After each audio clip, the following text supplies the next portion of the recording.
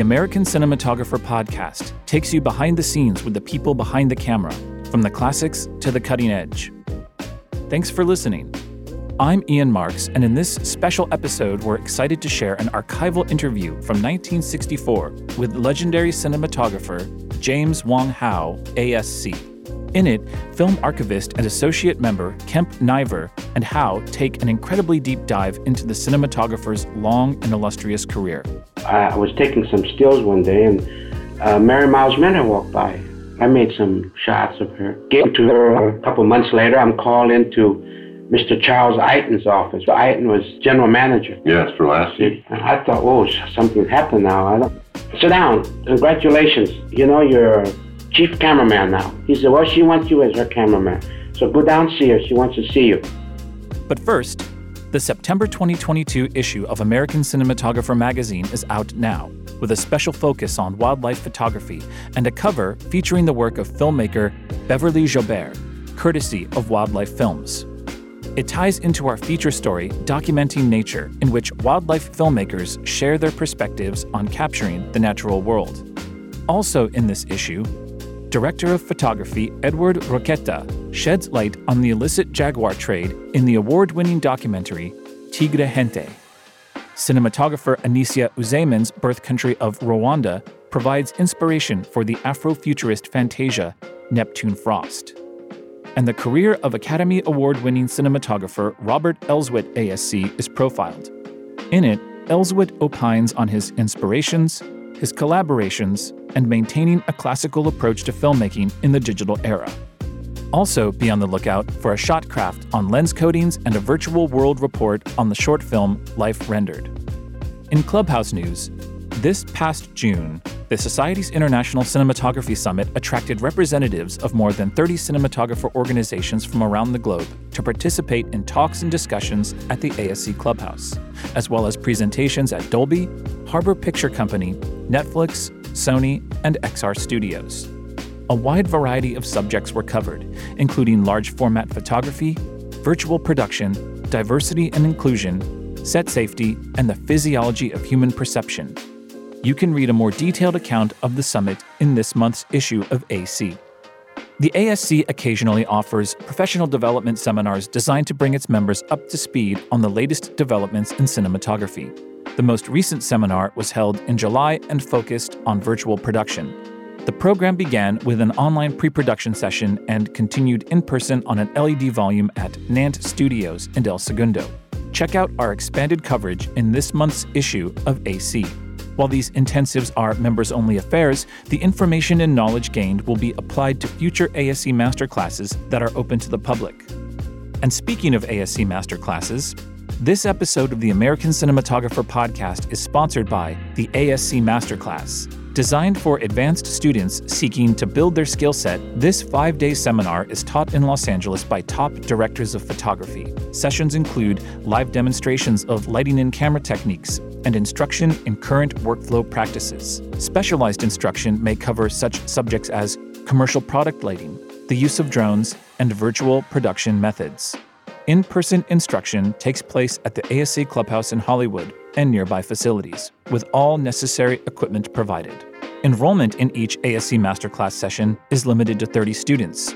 The final in-person sessions for 2022 will take place on October 17th through the 21st and November 7th through the 11th. The November session will have a special focus on shooting motion picture film. Complete details and registration can be found at theasc.com. And now, it's time for the interview. The ASC's archives are a treasure trove of Hollywood history, and from time to time we come across a true gem. This is one of them. The following interview was conducted by film archivist and associate member Kemp Niver with James Wong Howe ASC at the cinematographer's home on April 3, 1964. Niver received the ASC President's Award in 1991 for his work restoring the paper-print collection of historic films from the Library of Congress. James Wong Howe was a pioneering cinematographer in Hollywood, nominated 10 times for the Academy Award for Best Cinematography, and winning twice for his stunning black and white work on The Rose Tattoo in 1955 and HUD in 1963. From 1922 to 1975, Howe photographed over 130 motion pictures, many of them film classics. In this wide-ranging interview, Howe discusses his long career and provides the listener with a unique glimpse into his creative mind. This is an interview with James Wong Howe at his house on April the 3rd, 1964. And it's about his progressive life, the early camera. Now, the first question I want to ask you, James, is how did you first get interested in photography? We're not talking about moving picture camera work, but how did you get interested in photography? Well, let me see now. That goes way back, about 1907 or 8, when I was just a young kid. Where was that? Up in the state of Washington, a little town called Pasco. Pasco, Washington. Yeah, that's where when my father first came over this country. See, they were building the Northern Pacific. Yeah. And he worked on the railroad. Yeah. And so I was born in China, you see. I didn't know that. Yeah. I came when I was 5 years old. What part of China were you born? In Guangdong province. Canton. Yeah. Oh, yeah. Yeah. I had a little pigtail when I first came over. You're kidding. This is before, This is before the China became a republic. You know? Sure. Well, your celestial grandfather was going to take you to heaven with it. Yeah. You had a little pigtail. Yeah. Oh, this is interesting. Well, anyway, I bought a little box brownie. I think it cost $1 or $2. It didn't have a finder. Oh. See? I bought it in a drugstore. I remember the man's name that owned the drugstore. His name was John Sullivan. So I bought this camera and I took some pictures. And I asked him how to develop it. So, you know, he told me to go down and turn off the light in the basement and took some developer and unravel this and hold it up and just do it up and down and count so many counts. See? So I did that. Was this your first roll of film? Yeah. And after I got through counting with a number of counts, I turned on the light and I held up a piece of thing. It was red on one side and black on the other. Well, what I did, I developed a wrapper. See? So I ran back to him and said, look, he said, well, look, you developed this, but how can I tell in the dark? He said, well, you moisten your fingers and you touch the end, and it's a little sticky, that's it, see? So now I go buy another roll. This time I go take some pictures and went through the same procedure and counted and turned on the light. And by God, there was something on there, you see? Yeah. Ruined your whole life. Yeah. Took pictures of my brother and sister, you know, but most of the head was cut off and some of them had heads in it. I couldn't, you know, and I showed to my father.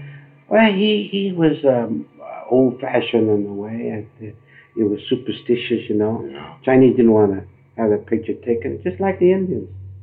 Well, they still don't. Yeah, and so he didn't like it. He said, well, look, if you're going to take pictures, he said, it'd be good if you got their heads in it. You take them without heads, that's bad. So I told him, and he gave me, I bought a brownie now with a little finder. Little finder on it. Yeah, that's when I became interested in photography. And then I always had a camera.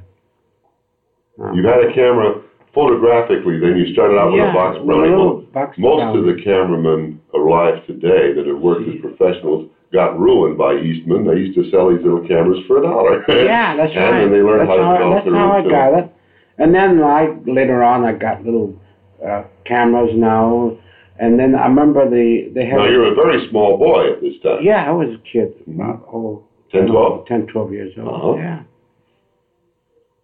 So then we go through the different phases of with a Kodak and taking pictures. And well, now, Did you get interested in photography professionally as a still cameraman, as a still photographer? Well, what happened was I came down here in Los Angeles.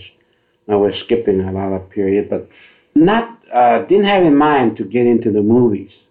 Oh, your father was working for the railroad, and then your whole family moved down, or did just you? No, it's just me. See, my father had passed away during the meantime.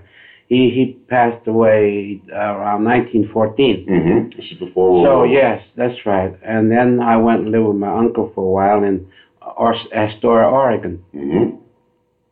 And from there I went to San Francisco. Mm-hmm. My ambition was at that time was to learn flying. Mm-hmm. You know? And there was a flying school down near San Francisco. I think it was in Redwood City. But I came down, but my money ran out, and then I came down here. Well, what did I do? I didn't have any trade, you know, so I just took any kind of job. Job as busboy, and I finally wound up with a job, deliver boy for a commercial photographer. Which one was it? Raymond Stagg. Stagg. Mm-hmm. Yeah, he used to have his studio down on Hill Street. Hill and 8th or 9th, yes. Someplace there. And I used to ride a little Cleveland motorcycle around delivering pictures. I worked for him. This was in latter part of 1916. Now, I worked with him about, several months or more. And something happened. I got fired. Some Chinese man wanted to, going back to China, he wanted some passport pictures. So I told him I'll make them for him, and I took him up to the studio there at Stagg's late one evening, and had all the lights on, taking pictures of him. The boss came in. And Ray Stagg came in, and I had his best lens, you know, and he didn't like it. Got finger marks all over it. So anyway, I got let go. So I was down around Chinatown. I used to go down there,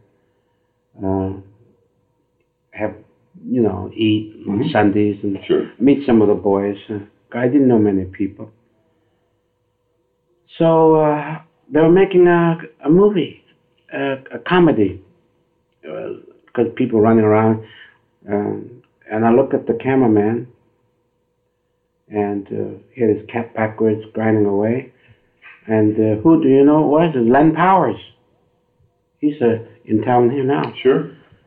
Well, I knew Len from up around there, Pasco, because he was a boxer. Mm-hmm. And he came through there, and I met him, and one night, and I went to see this boxing match, and he got his jaw broken, but he kept fighting.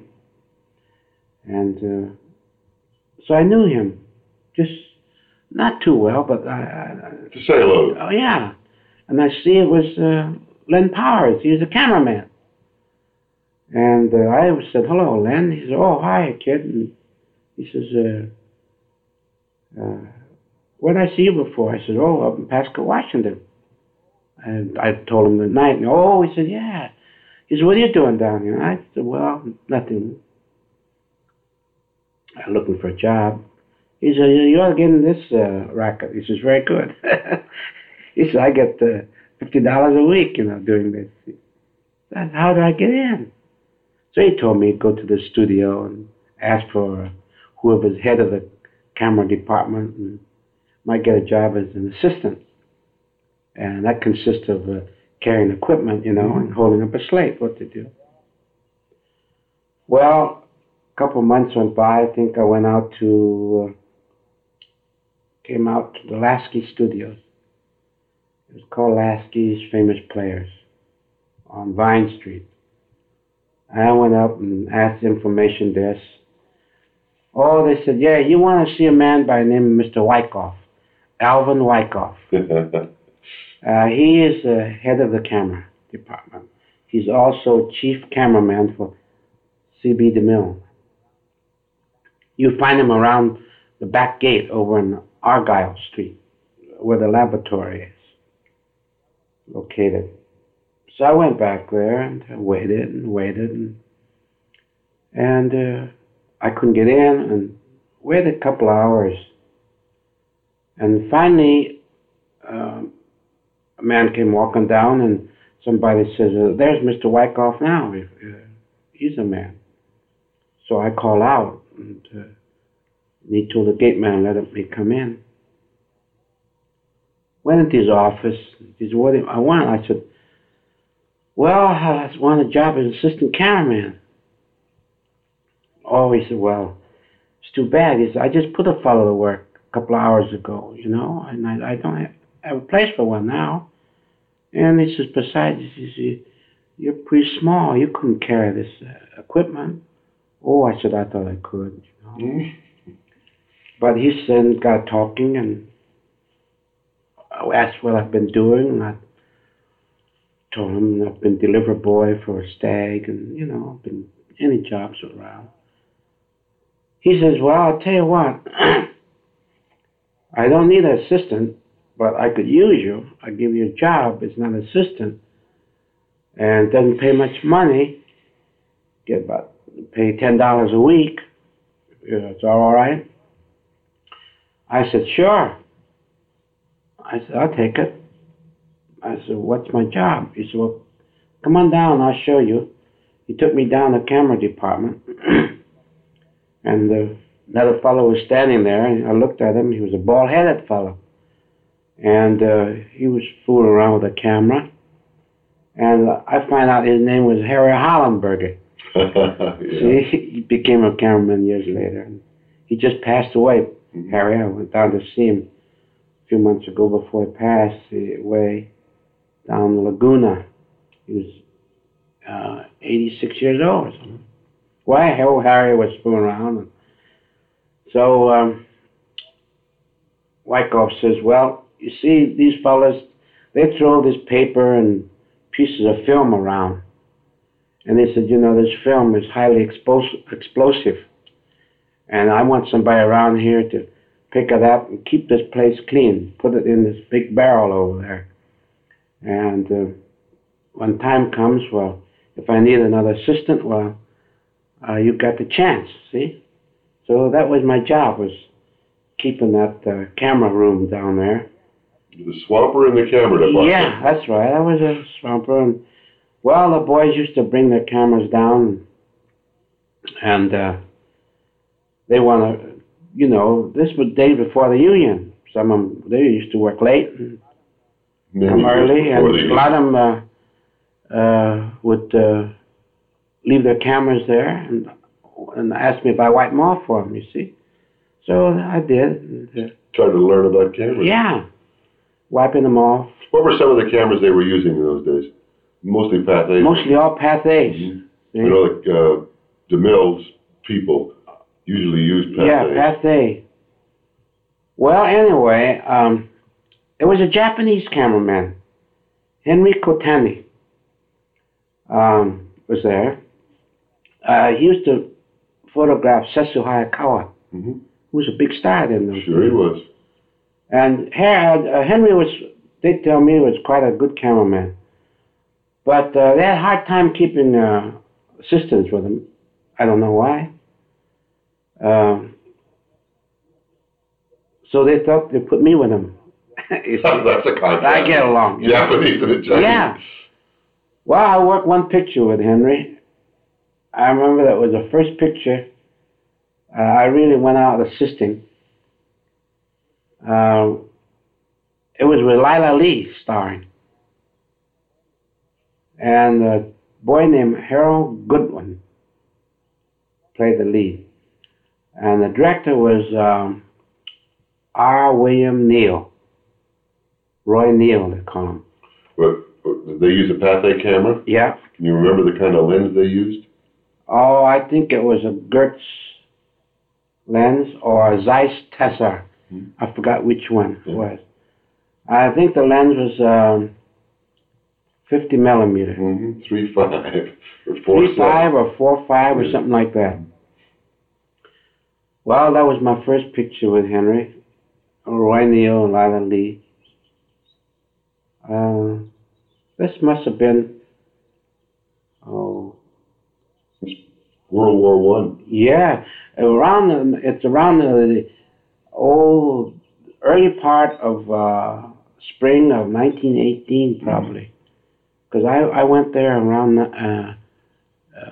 fall of 1917. This was World War One then. Mm-hmm.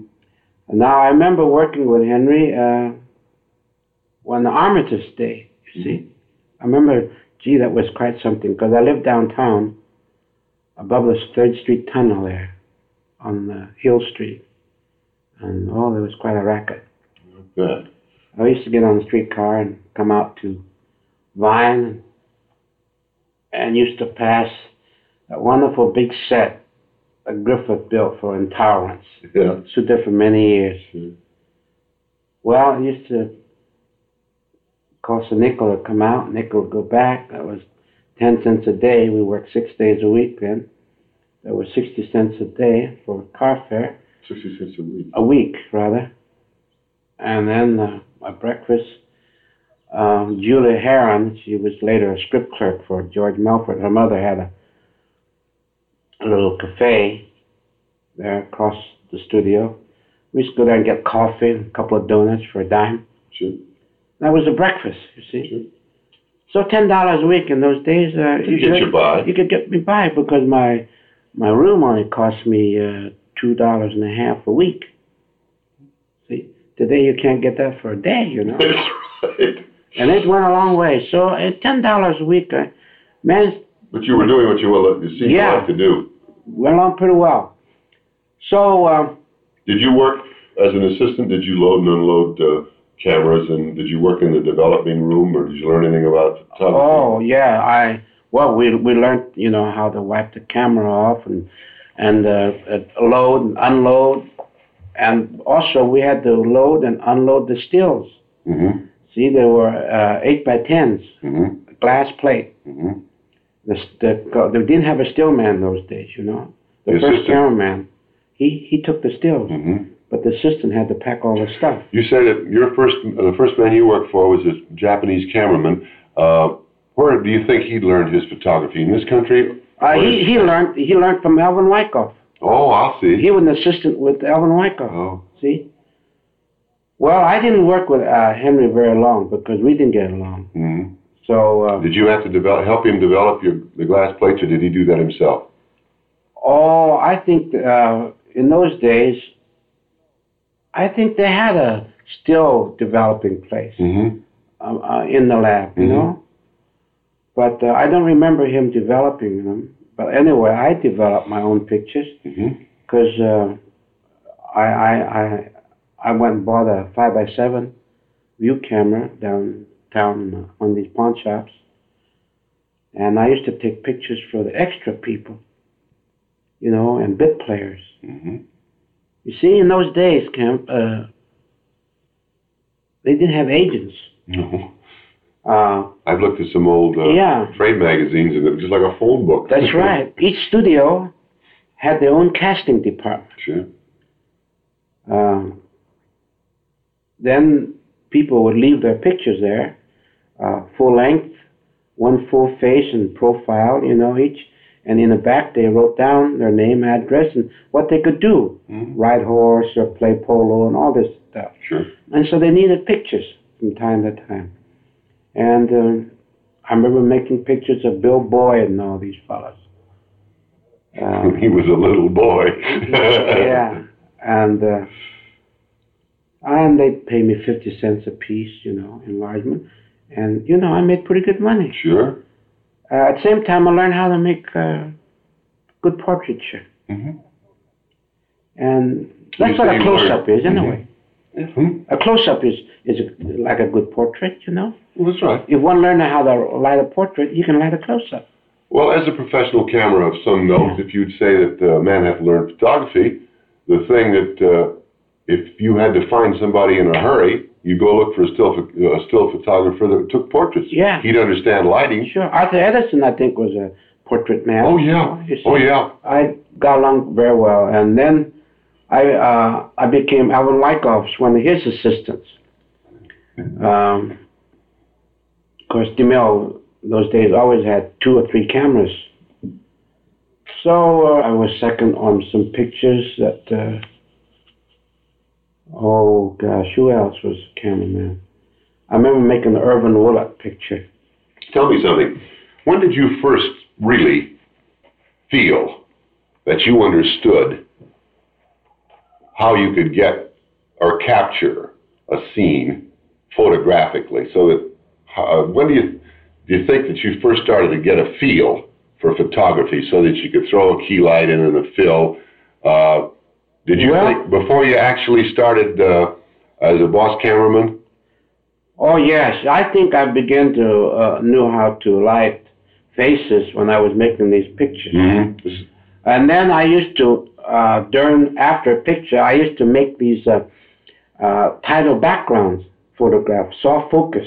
Mm-hmm. You see, I had I bought a meniscus lens. Yes. From a optician on Hollywood Boulevard. I think he's on Highland now. His name is Dever D. Gray. I remember the name. Mm-hmm. It cost $1.50. It was about a 13 diopter meniscus, and it was a soft focus. Mm-hmm.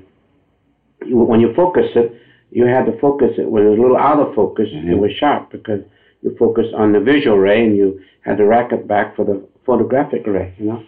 And I used to make these title backgrounds. Oh, like the next day and dawn came and mm-hmm. that evening the man went out, you know. And meanwhile, back at the... As time went by, we get an hourglass and a sand glass, you know, mm-hmm. and all these things, illustrative backgrounds for the titles. Mm-hmm. Well, that gave me a great, a fine education in composition. This was done at the studio for Al? Well, for anybody I worked with in those days to make a picture. And that's when I was even the second camera, you know. Oh, well, this is interesting. You started shooting titles. Yeah. Today it would be like a That's right. We'll make a Western, and after lunch or something, I'd see a nice cloud or a cactus. I'd shoot this out of focus. Then at the end, I make these things. I show them to the director. I said, look, would you like these for title background? He said, oh, yeah, swell. And I gave them to him for title background, you see. Yeah. And then... did you have a little a bench that you set the moving picture camera up? No, but I shot these on a 5x7. Oh, I see. You see, and then I gave them the negative. Uh-huh. Now they would enlarge them and then they use them for the title department would use them later, you see. Well, that gave me a good education on composition and also lighting. It started you thinking about it. It started me thinking, started me to be seeing, you know, mm-hmm. using my eyes to visualize and look. The way a camera lens would see something. So then Burt Glennon was cameraman for, big director there in those days we call him Uncle George. His name was George Melford. And Paul Perry worked with him for a long time. And Harry Perry was Paul's assistant. And then later, Burt Glennon was his cameraman. And I was a second camera to Burt. We were making a picture over Santa Catalina Islands, there in the Isthmus, called Ebb Tide. And we had a rain scene one night. And we shot it.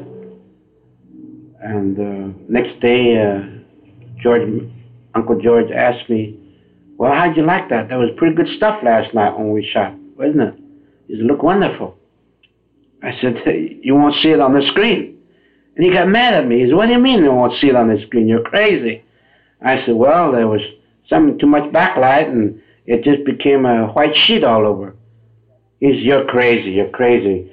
Then he got thinking, he said, well, why didn't you tell me that yesterday when it happened? He said, now the stuff's gone into the lab already.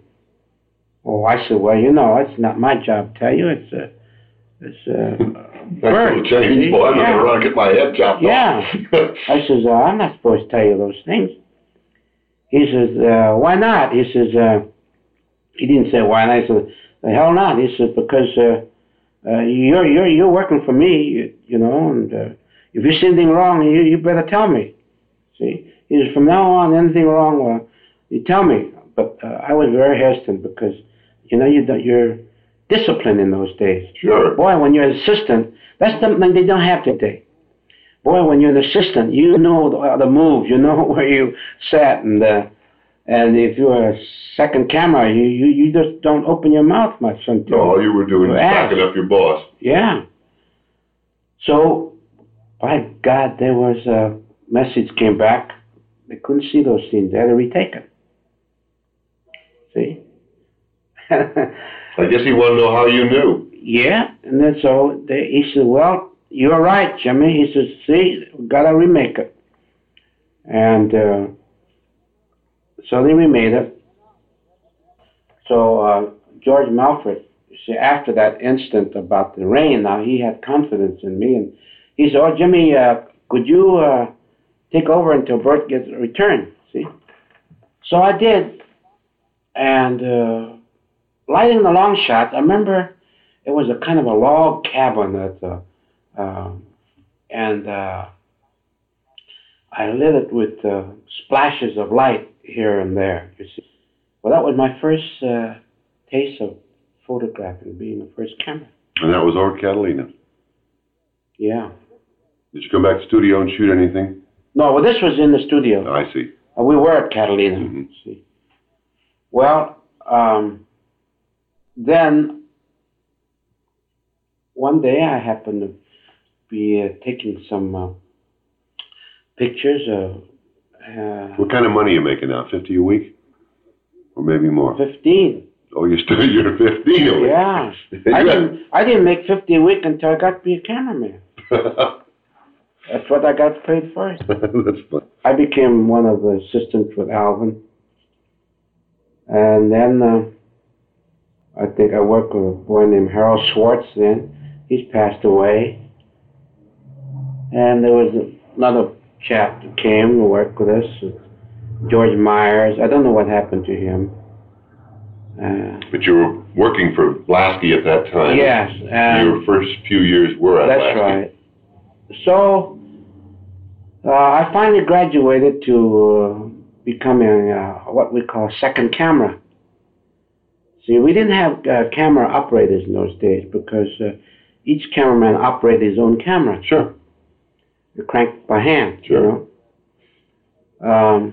Now, you had the second camera that had the master camera and the one alongside of it for the foreign version. Foreign version. Negative, they call it. They didn't make duplicate negatives. They didn't make duplicate. Yeah. That's why we had the second camera. When the first cameraman would set up, line up, we'd get as close as we can and try to duplicate the same setup. That's for the foreign negative. Mm-hmm. And same stop, so that it'd be the same contrast. And we watch how you know that. And by that time, we'd already learned how to crank. You see. Well, and used to every chance I had these cameras, I'd start cranking them, and well, as a matter of fact, I had a little thing in my room I used to crank. You know, I bought one of these little old, found one of these little old, on a secondhand store, these old little coffee grinder things. You know. Yeah. You have it at home. Mm-hmm. I just set it on the edge and just took that and it just cranked. Just to smooth your arm and wrist, huh? That's right. Get the crank and we'd count the footage, 1 foot a second. See, we used to say 1 and 2 and 3 and because in those days they didn't have counters in some of the cameras. No, that's right. So I could be any place and I would hear Mr. DeMille say, "All right, camera," and I hear him say, "Cut."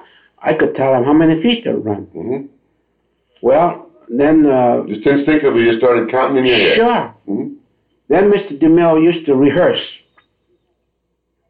So he had an idea, and he got one of these Veeder counters to put on the camera, and had a crank put on it, you see? Mm-hmm.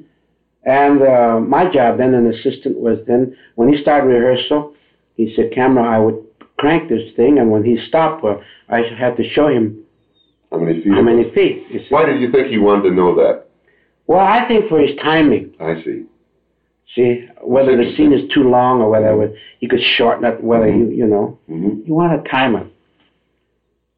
Well, I kind of... He was getting pretty specific in his early ages. Yes. In the early days, this guy was thinking all the time. Oh, yes. Because now, I mean, he did a very interesting thing in those days. I remember he had a picture where Theodore Roberts played a blacksmith. And he was pulling the bellows, and you see the flame. And out of that, he pulled out the horseshoe. Do you know the flame and the horseshoe, when they pull out and when they hit it, it was all fiery red. Everything else was black and white. Yeah. You know, that was a tremendous effect. Sure. Especially with orthochromatic film. Yeah. I don't know what they did. They had a process called Handshaker or something in those days, and they processed it. Then Hal Rawson came over. He came out from New York. And he was shooting, and I became his second assistant. I mean, I became his second camera. See? And we got along quite well. Are you still on Pathé cameras? Yeah, but he had a Bell & Howell. Yes. And I had a Pathé. Yeah, there's a picture of you on the wall at the ASC, of you two together. Yeah. Oh, is that right? Yeah, well, that was in probably 2021. See that wall in the pool hall? Oh, yeah. Is all filled with pictures that Arthur Miller and I have been digging up and putting up there. Well, I may have some downstairs. I might find. Yeah. It's a good thing. Doesn't hurt anything. Well, anyway, I was his second, and then how I became a cameraman was really when I was taking some stills one day, and Mary Miles Minter walked by. I made some 2-3 shots of her. I developed them, enlarged them, and gave them to her a week or so later, and 11x14 prints, and she liked them. A couple of months later, I'm called into Mr. Charles Eighton's office. Well, Mr. Eighton was the general manager. Yes, for Lassie. Yes, at that time. And I thought, oh, something happened now. Sit down. Congratulations. You know, you're chief cameraman now. Oh, boy, I tell you, I didn't know what to think. He says... oh, boy, $20 a week. He said, well, she wants you as her cameraman. So go down and see her. She wants to see you. So I went down and I knocked at the door, dressing room, and she said, who is it? And I said, Jimmy Howe. He said, oh, come on in. I went in, had those pictures there on her dressing table. So she told me why she liked the pictures. And she liked them particularly because I had made her eyes go dark. Well, she had very pale blue eyes, and in those days, you know, with orthochromatic film, they washed out. Sure. So she said, I made her eyes go dark. That's why she liked them. Well, I'm coming to that. I said, gee, yes. I walked out. She said, well, we're going to make a picture in 2-3 weeks. And I walked out, and I said, my God, I made her eyes go dark. See? So I went back there to where I made the picture. And I stood where she stood, and I stood where the camera stood, and I remember I had a key light up on one side and a fill. And if we want to keep all the light out, we pull the dark diffusers over, and if we want diffuse light, we have the white diffusers. If you want sunlight, you just pull all the diffusers back. Well, I stood and looked. I stood where she stood, and on the wall there's a big piece of black velvet, 25 or 30 feet stretched out. And I think Mr. Wyckoff had been using it, making double exposures or something, you see? It was left there.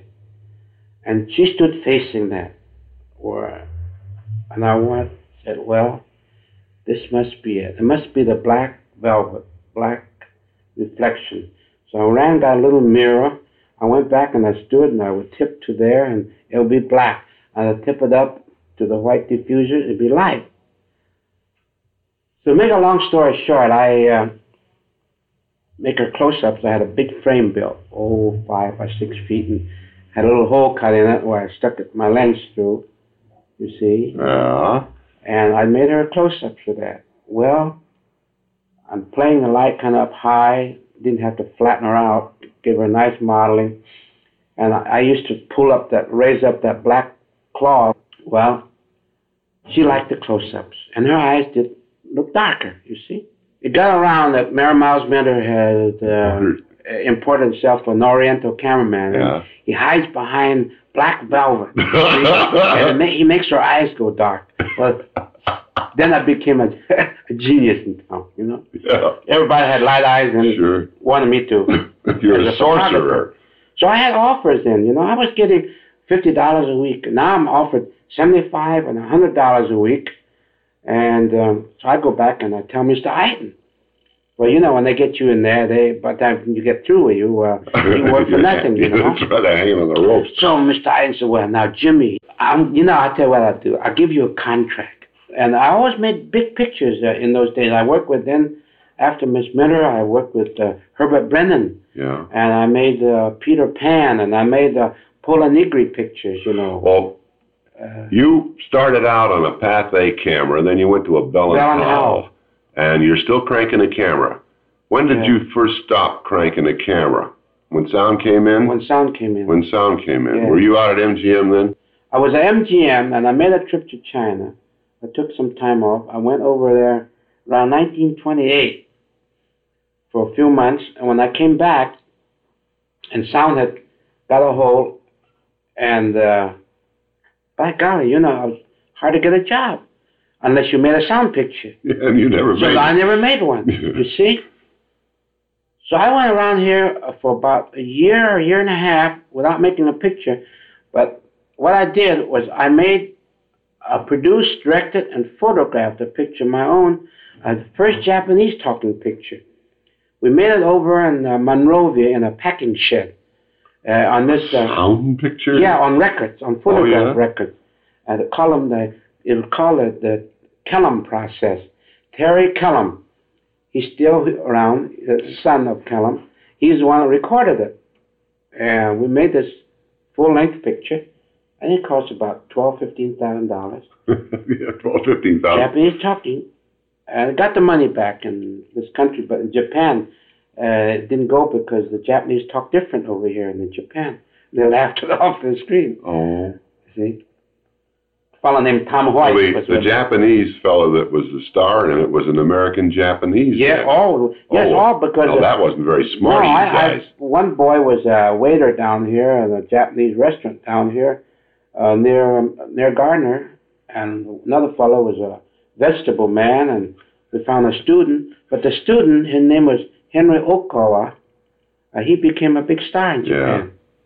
Yeah. But now I think he's assistant director or something now. But then I met William K. Howard, and he asked me what I was doing. I said, I'm looking for a job. He said, look, Jimmy, I'm in a doghouse here at Fox, down in Western End. Yes. It was 20th Century Fox. It was Fox. He said, they've signed me 2-3 cameramen, and they've taken them away from me. He said, come over tomorrow. I think see me. Would you make some tests? See? But I didn't like those lenses they had over there, somehow or another. I bought myself some lenses, and I told Bill Howard, I said, look, keep me on for 2-3 weeks anyway, at least, so if these tests are not right, they don't like them well, I can pay for these lenses. Yeah. So he did, and he fooled around, made more tests, and it was a picture called Transatlantic with Edmund Lowe and Gene Herschel and with Myrna Loy. And 29, 30. Yeah, 1930, I think it was. That's 33 years ago. That was my first sound talkie. And there's low key, and I shot everything with a 24mm lens. See? The whole picture. Practically the whole picture. I don't think I used anything wider than a 30mm or 32. 30mm. But I used a 24mm. And it gave it that, we had the perspective, and it gave it that long perspective, forced perspective on this ocean liner.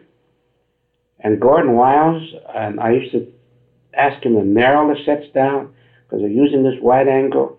We got into terrible arguments and almost lost friendship of that. But at the end, he won an Academy Award, you know, for the set. I don't know what combination or not, but We got so many. I remember Mr. Shallot wrote about it, and it got good notice because of this forced perspective, a deep focus, carried focus. Yeah. Well, lens makers were learning how to bring out good glass that was fast. You guys were finally getting down to a place where you had a 2.5, maybe a 2.8 lens, and you could stop down. You get a little heat in there. But those old lenses, those f3.5 or Helier and all those, they're good lenses. Today they're good lenses. See? Yeah. Well, what the heck? Optically speaking, mathematically speaking, you can't find a better depth of focus point than 3.5. That's right. But a lens should be made. Now, if you're going to use stop a f5.6 outdoor, the lens should be made for f5.6. That's right. You take a f1.9 lens and stop it down to 5.6 or 11 or 16. Boy. You're not using that what the lens was made for, you see? Well, I don't know that I don't consider a cameraman. I just work at it, but photography is quite an art. But I don't ever, all my lenses, of course, and the type of work I do, have got to be fast. But outside, I'll stick neutral density filters to keep a lens open. That's right. Well, that's where we used to shoot all our close-ups, wide open, you see. Today, they stopped down more. The day with the like panel vision and large screen and they want more sharpness. The depth of focus. No. Well, we were on your early sound pictures. Were you working in a doghouse? No, I wasn't. But that lens that picture, Transatlantic, was a big hit, and it's got rave notices. Yeah. And it got Bill Howard, William K. Howard, out of the doghouse, and I got a contract from Fox. I think I had a 3-year contract. And I went from Fox to places accepting. I never worked at Universal or Republic. Well, you've been a big league cameraman for 30 years, and once you're a big league cameraman, they usually don't let go of you anyway. Yes, and I've been mostly, I was under contract Fox, I was Selznick, MGM, then I went to England for a year, came back, and I went to Warner Brothers. I was Warner Brothers 10, 12 years. And from then on, I went freelancing. Mm-hmm. Well, you're at that age bracket now in your particular league that you work just as long as you want to work. Yeah, well, I made a couple of years now. Sure. And I just finished Outrage with Martin Ritt, Paul Newman out at MGM. I think we got something very interesting. Mm-hmm. But tell me something. This isn't part of the interview, but it'll be on the in HUD. What did you use, filter-wise, to get the? It almost looks like the old sepia print. What did you use? Well, you know what, Kemp? I didn't use a filter on HUD. I used it once. I think it was a 23A. Mm-hmm. That was when the shot, when the big scraper went by and saw the father, the grandson, and the son standing there. And I wanted that sky to be kind of dark. Yeah, you want it puddly. Yeah. When did you first start learning about filters? It's about the time anybody else did? Well, I started learning about filters when I first used panchromatic on a picture called Alaskan with Thomas Meehan.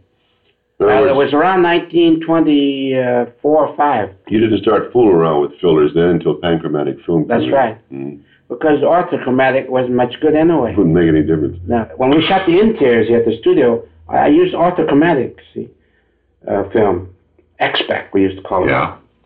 Now we go to Canada and, gee, with these beautiful clouds, skies. So I took some panchromatic up and I put a light red filter on it, took the shots, and the mounties coming out of the door in the cabin, got on their horse and rode away. You see, this beautiful mountain scenery.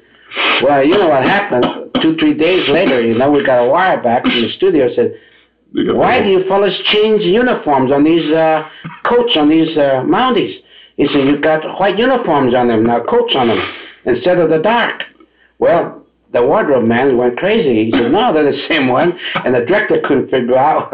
You do. I finally figured, I said, God, it must have been those red filters, you see? Eliminate the red color. Yeah. So, well, better make it over. Something wrong with that film or something. Nobody knew, you see. But the lab man said, well, the lab man who said, well, it's a panchromatic film, and he stuck some filter on it. Well, finally I had to tell him to put a red filter on it. Well, they got mad at me, you know, and they said, well, why use this stuff? He said, stick to the stuff you've been using inside. I said, well, I want to, you know, capture this beautiful scenery up here. With the other orthochromatic, I wouldn't get it. So let me use it over again, see? Make the scene over in panchromatic. No filter, and the red, you know, didn't go white, but it was a little lighter. The scenery was beautiful. Well, we got very good notices on it, you see? Sound came in, and you say that you didn't have to get into a booth like some of the cameramen did?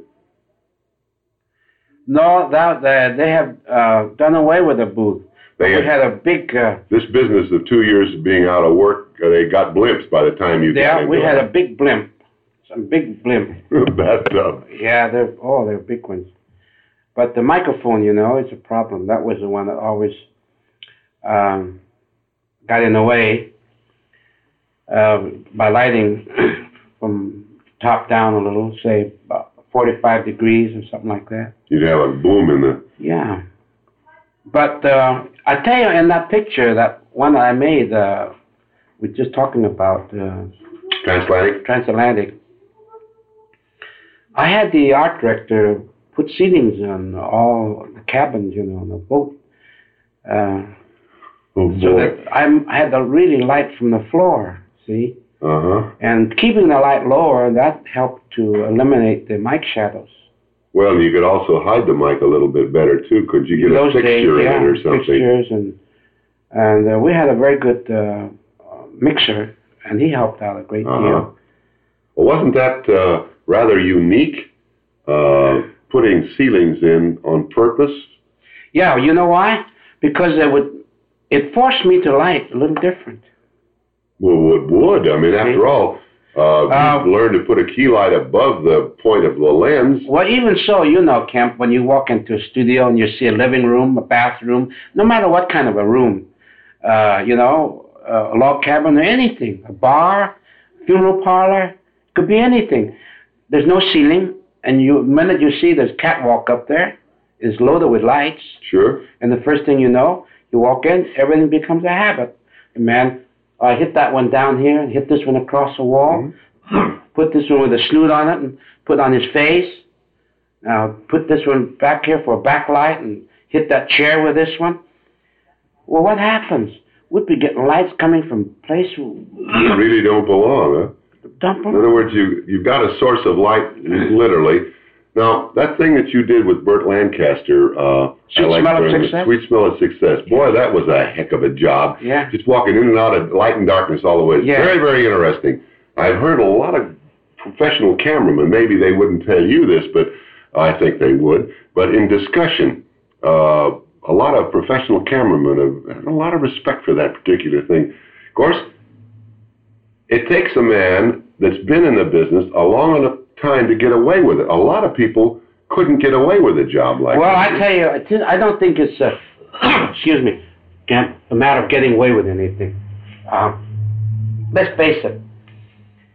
I think photography, whether it's motion pictures or still, is an art form. It's recognized now. Now, we take an artist and he paints. Well, it takes him many years.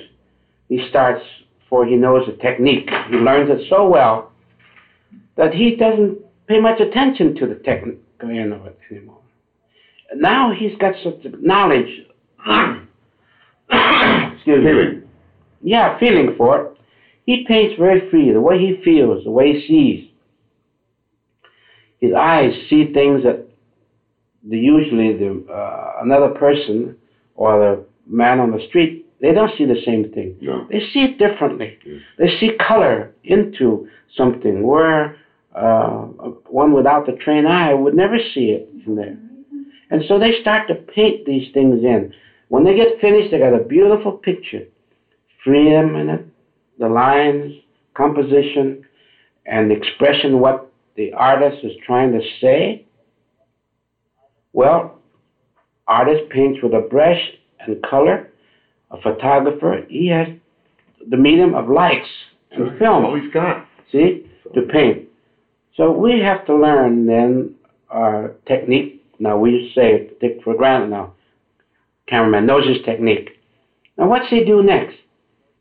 Well, if he's a mechanical photographer, he sticks with the technique. Yes.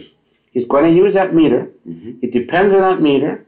He says, I want 200-foot key light, and I want my fill light to be 150 or 100, 2 to 1 or whatever it is. And from that way, he photographed every scene exactly that way. Stereotyped. Now, what comes out? It comes out just like a mechanical piece of photography. It has no feeling, no whatever. You don't know what the photographer or the cameraman is trying to say with his photography, with his lights, with his camera and his lenses. It's just a nice photograph. Technically, it's fine. Yes. Perfect. You see? Now, I think that the photographer, when he's really fulfilled, he's grown, he knows his technique, but he should add something to it. He should add something, his expression, the way he sees it, the way he feels towards it, the subject matter, the character, the set, whatever the story is about.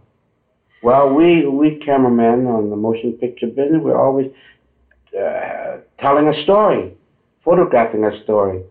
We gotta know what the story means. If it's a gangster picture, it's one thing. If it's a musical comedy, it's another. In the picture, each sequence, they have different sequences. This sequence means that. It's early morning. This one's late in the evening. This one's noon. Now, we've got to light these things accordingly. Now, I would say that the average audience, they can't tell why, but when they see something that's right, that's true, and they believe it, they appreciate it. Mm. So my concern is, will the audience believe this? I want to make it so that they believe it photographically. I'm not, technically I know that will come in. And do I really want technical perfection, or do I want really dramatized photography that expresses something? And I don't believe in making all my photography absolutely perfect technically. I like to see little rough edges here and there. I don't want to make it so perfect, the polish, so high polish, that I lose all the values. Hmm? You see what I mean? I certainly do. I like little accidental things here and there, a little overexposed here. If I'm shooting the indoors, I want, and with hot sunlight outdoors, just like you see in HUD, that outside is really burning hot. Now, the inside is in halftones, some in deep shadow, but you feel cool inside, because in the relationship, everything is relative. If we have white and dark, and I believe in using dark areas and halftone areas, but it's a matter of placement, a matter of composition. They used to say, well, I'm a low-key. They call me low-key how? It's not because low-key, a lot of people misinterpret low-key to mean using a very low footage Canon, lighting very little illumination and weak illumination, and then it's diffused. Say using 50-foot Canon rather than 150-foot Canon. They think using 50-foot candle is low key. That's not low key. Not necessarily. Low key is something, a balance of dark areas against light areas.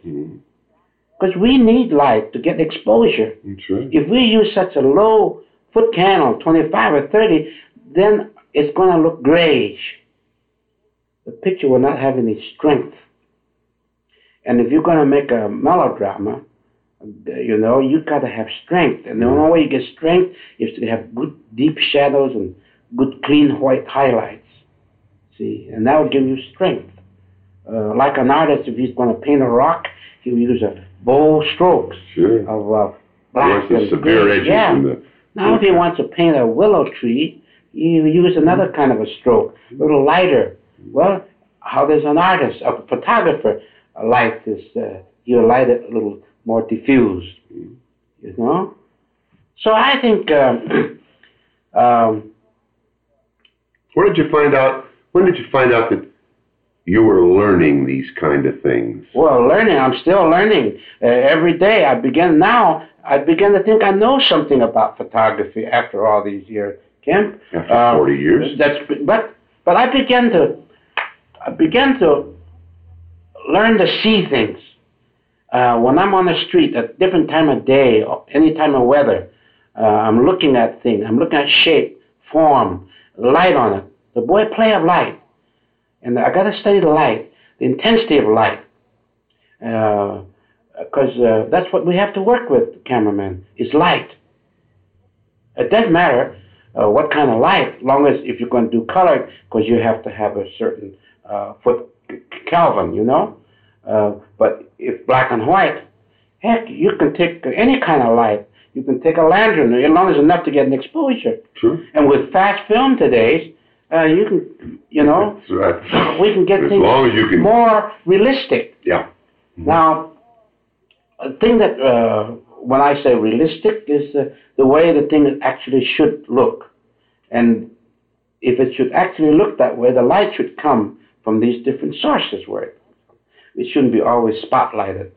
You take most of the pictures you see with all these spotlights coming down. A man walks down the floor, you see 8 and 9 shadows walking around.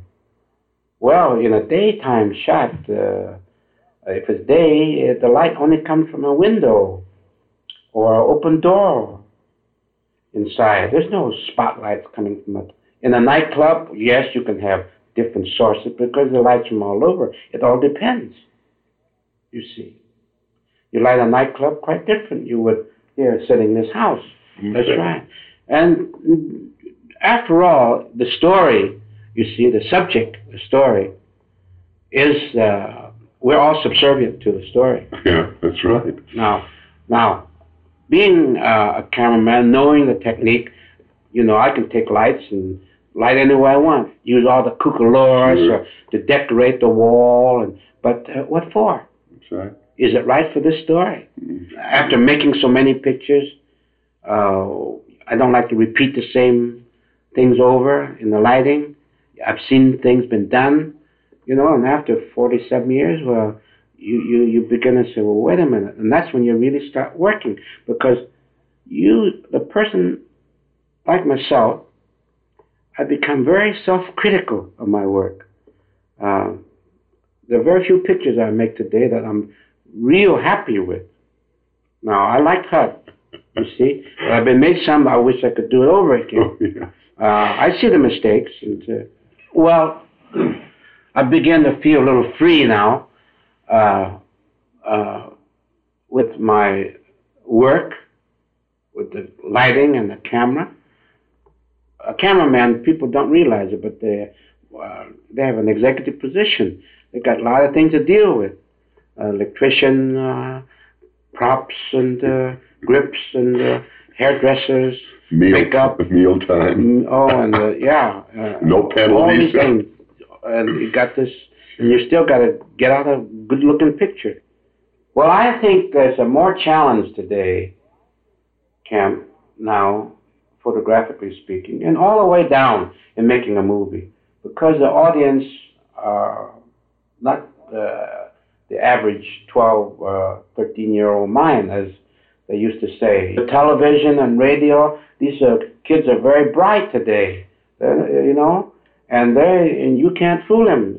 They want to see the real stuff, and they're after knowledge, and you can't kid them. They're way ahead of us. So I think all the way down, not just photography, I mean to say from story-wise, acting-wise, directing-wise, sets and everything else. And we mustn't take it for granted.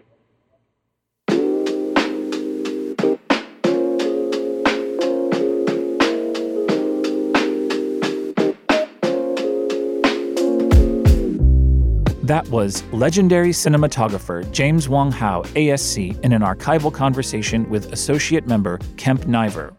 We hope you enjoyed this episode of the American Cinematographer podcast. You can subscribe to the show on iTunes and share it with your friends. For our latest content and exclusive behind-the-scenes photos and videos, follow American Cinematographer on Facebook, Instagram, Vimeo, and Twitter. And you can visit theasc.com for more on the art and craft of cinematography, including cinematographer profiles, reprints of articles from vintage issues, more podcasts, new products and services, and just about anything related to the art and craft of filmmaking. theasc.com. This episode was mixed by Rob Grannis and recorded in part at Brickshop Audio in New York City. Thank you for listening, and that's a wrap.